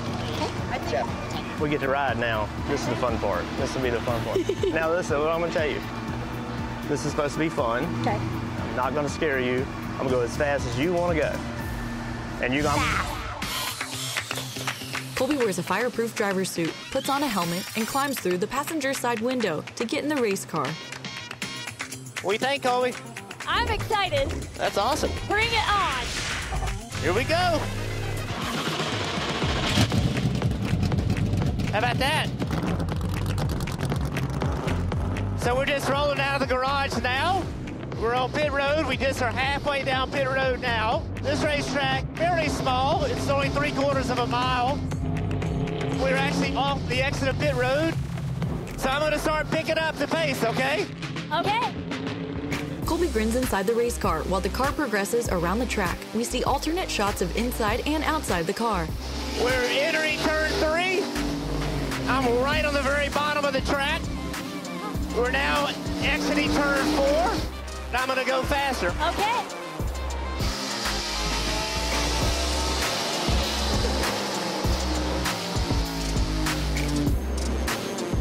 So we stopped right here at the start-finish line. Tell me what you were feeling, hearing, sensing. I think what captured my attention the most is probably just as we got faster, I could smell more rubber being put down on the track. The vibrations as you're accelerating and decelerating, how that sort of increases and then decreases. It feels like you're almost like a sudden stop, even though the motion is continuous. I think just it was so cool to listen to the engine.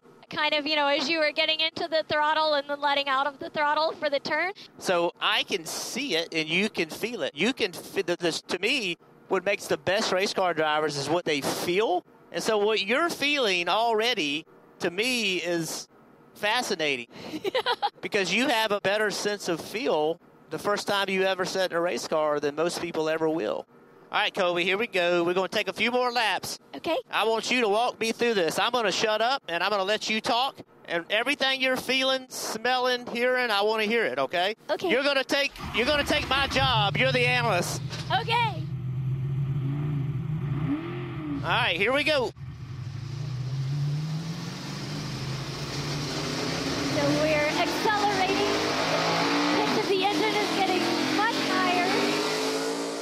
The words, "Take a moment and experience life through Colby's point of view," appear on a blank screen. We're slowing down, coming into a turn, moving to the left.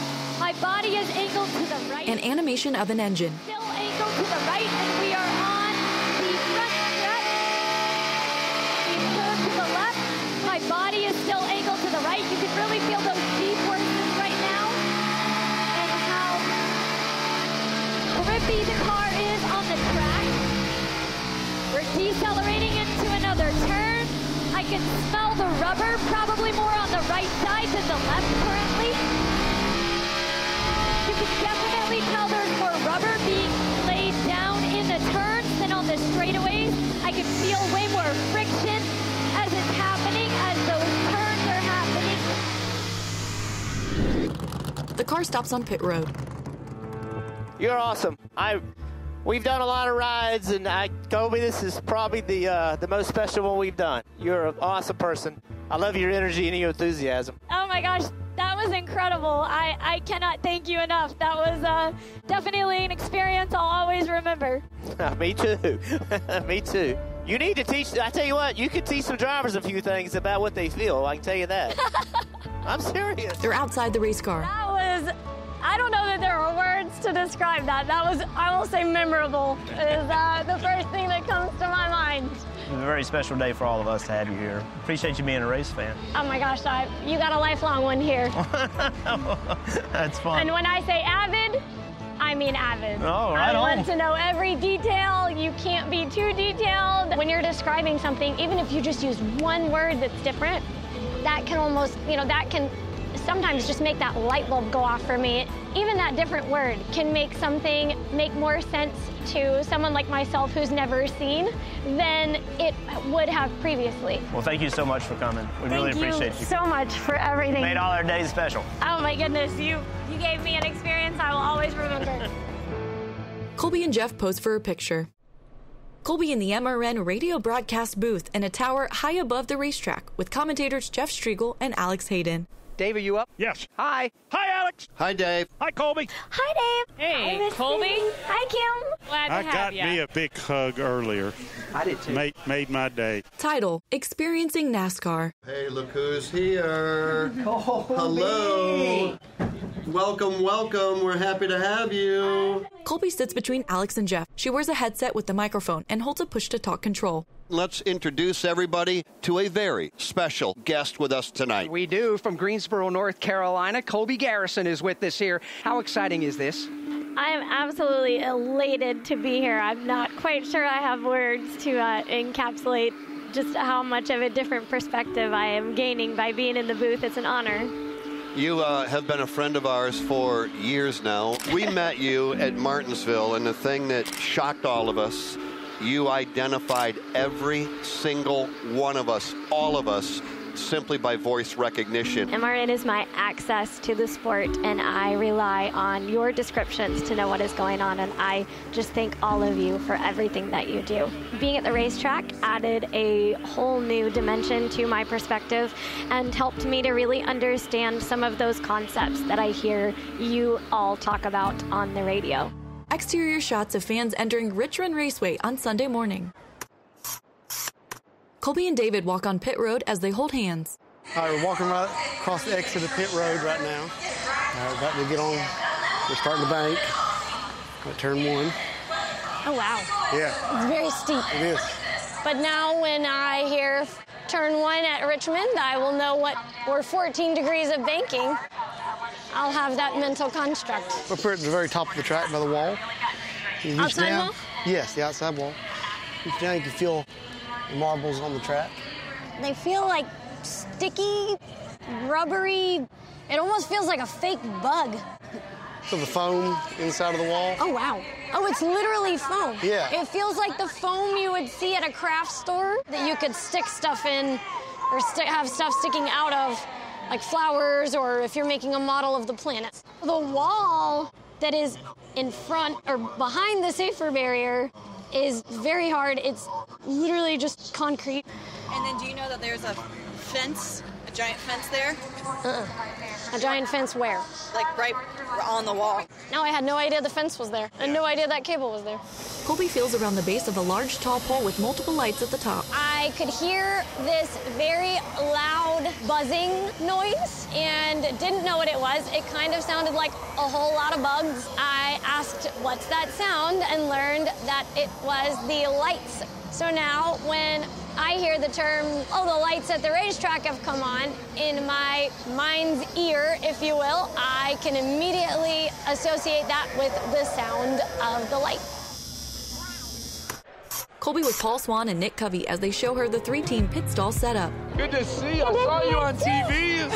Looking good out there. So right now we're on the hot side of pit road. We're where we do the pit stop. The wall's right here. Is that Covey? Yes, that's it. So our pit box is right here. There's a TV right here. Okay. What we watch all of our pit stops is right here. We got about a foot right here, and it's just a big circle board. And it says AD on it, and it's got colors, so he knows where to put the nose of the car into the pit stall and where exactly to stop. He'll actually hit this with the nose of the car. Oh. Colby experiences driver intros. I hear everything going on at once. I might cue in on certain sounds if I can isolate them, but a lot of times I just love being there and listening to everything that's occurring. This is the quarter panel right here. Colby meets NASCAR driver Austin Dillon. And there's the seat right here. So that's where you sit, and that's custom molded to your body. Correct, exactly. So in about 2 more laps, they're gonna come down pit road. It's gonna get a lot louder, but you'll know that they're here. Colby and car chief of the number 3, Ryan Chisholm, hold a pit sign attached to a long pole on pit road to remind Austin where his pit stall is located. We are underway as the green flag flies over the field. You changed the channel! I didn't! It's not MRN! David puts on her headset while she holds a scanner device in her hand. When I am at the racetrack, I have to have a scanner and a headset. Those are absolutely non-negotiable, essential, have to have, so that I can follow what is going on. Colby stands in an empty pit stall. There's nothing like standing in the pits and being as close to pit wall as I can and leaning out over that wall and feeling the rush of wind from the cars as they go by and listening to all of the sounds that are going on and feeling the vibration of the cars. I love that sound. Larson away with the lead as they hit turns 1 and 2. Logano hangs it high to the outside. He's going to make a challenge down the back straightaway. Larson squeezes him up to the outside wall. Larson will lead as they make it to turn 3. There's a different perspective when you're outside of the track. Everything sounds different. The rumble that you feel when you're inside the track definitely decreased, but it felt different. slightly different and definitely had a different sound. Each time the cars would go by, there would be this wind, but it was sort of delayed until after the sound had already passed. Colby stands outside the racetrack at turn 3 as she rests her hands on the fence and leans in to experience the race cars drive by up close. I just got goosebumps. Colby reacts in shock to a live pit stop for the number 11. Hamlin slides to a stop in front of Winston Kelly. And he's at pit stall number 11. Very smooth on the left side. On the right side, they wheel around to the left side. This is going to be their 7th, and now he's got a stoppage. The jack fell down. This is going to cost us precious time. The jack did go down a little bit early. They had to crank it back up, so it cost them probably a couple of seconds. Colby stands with MRN's pit reporter Kim Kuhn, who holds a microphone. Colby's down here with me. Hi, Dave. Hi, Alex. Hi, Sam. Hi, Colby. Hi. I love it when I am seen as Colby first and not the blind girl. There is so much more to me than the fact that I can't see. Kim hugs Colby. I would encourage you, if you are a NASCAR fan and you have the opportunity to get to a racetrack, to go. David puts his arm around Colby as they stand in a pit stall. If you are blind, make sure you have a scanner. If you can see, make sure you have a scanner. And just keep an open mind and realize that there is so much more going on and so much more involved than just cars turning left. Checkered flag is in the air. Back-to-back wins. Kevin Harvick wins the Federated Auto Parts 400 at Richmond Raceway. Colby stands in victory lane as confetti shoots into the air onto the number 4 car. There's so much out there that you could be missing out on if you don't try or if you don't take that step. Just trying something different, and you may end up falling in love with it like I did. A colorful background with the title Vivid.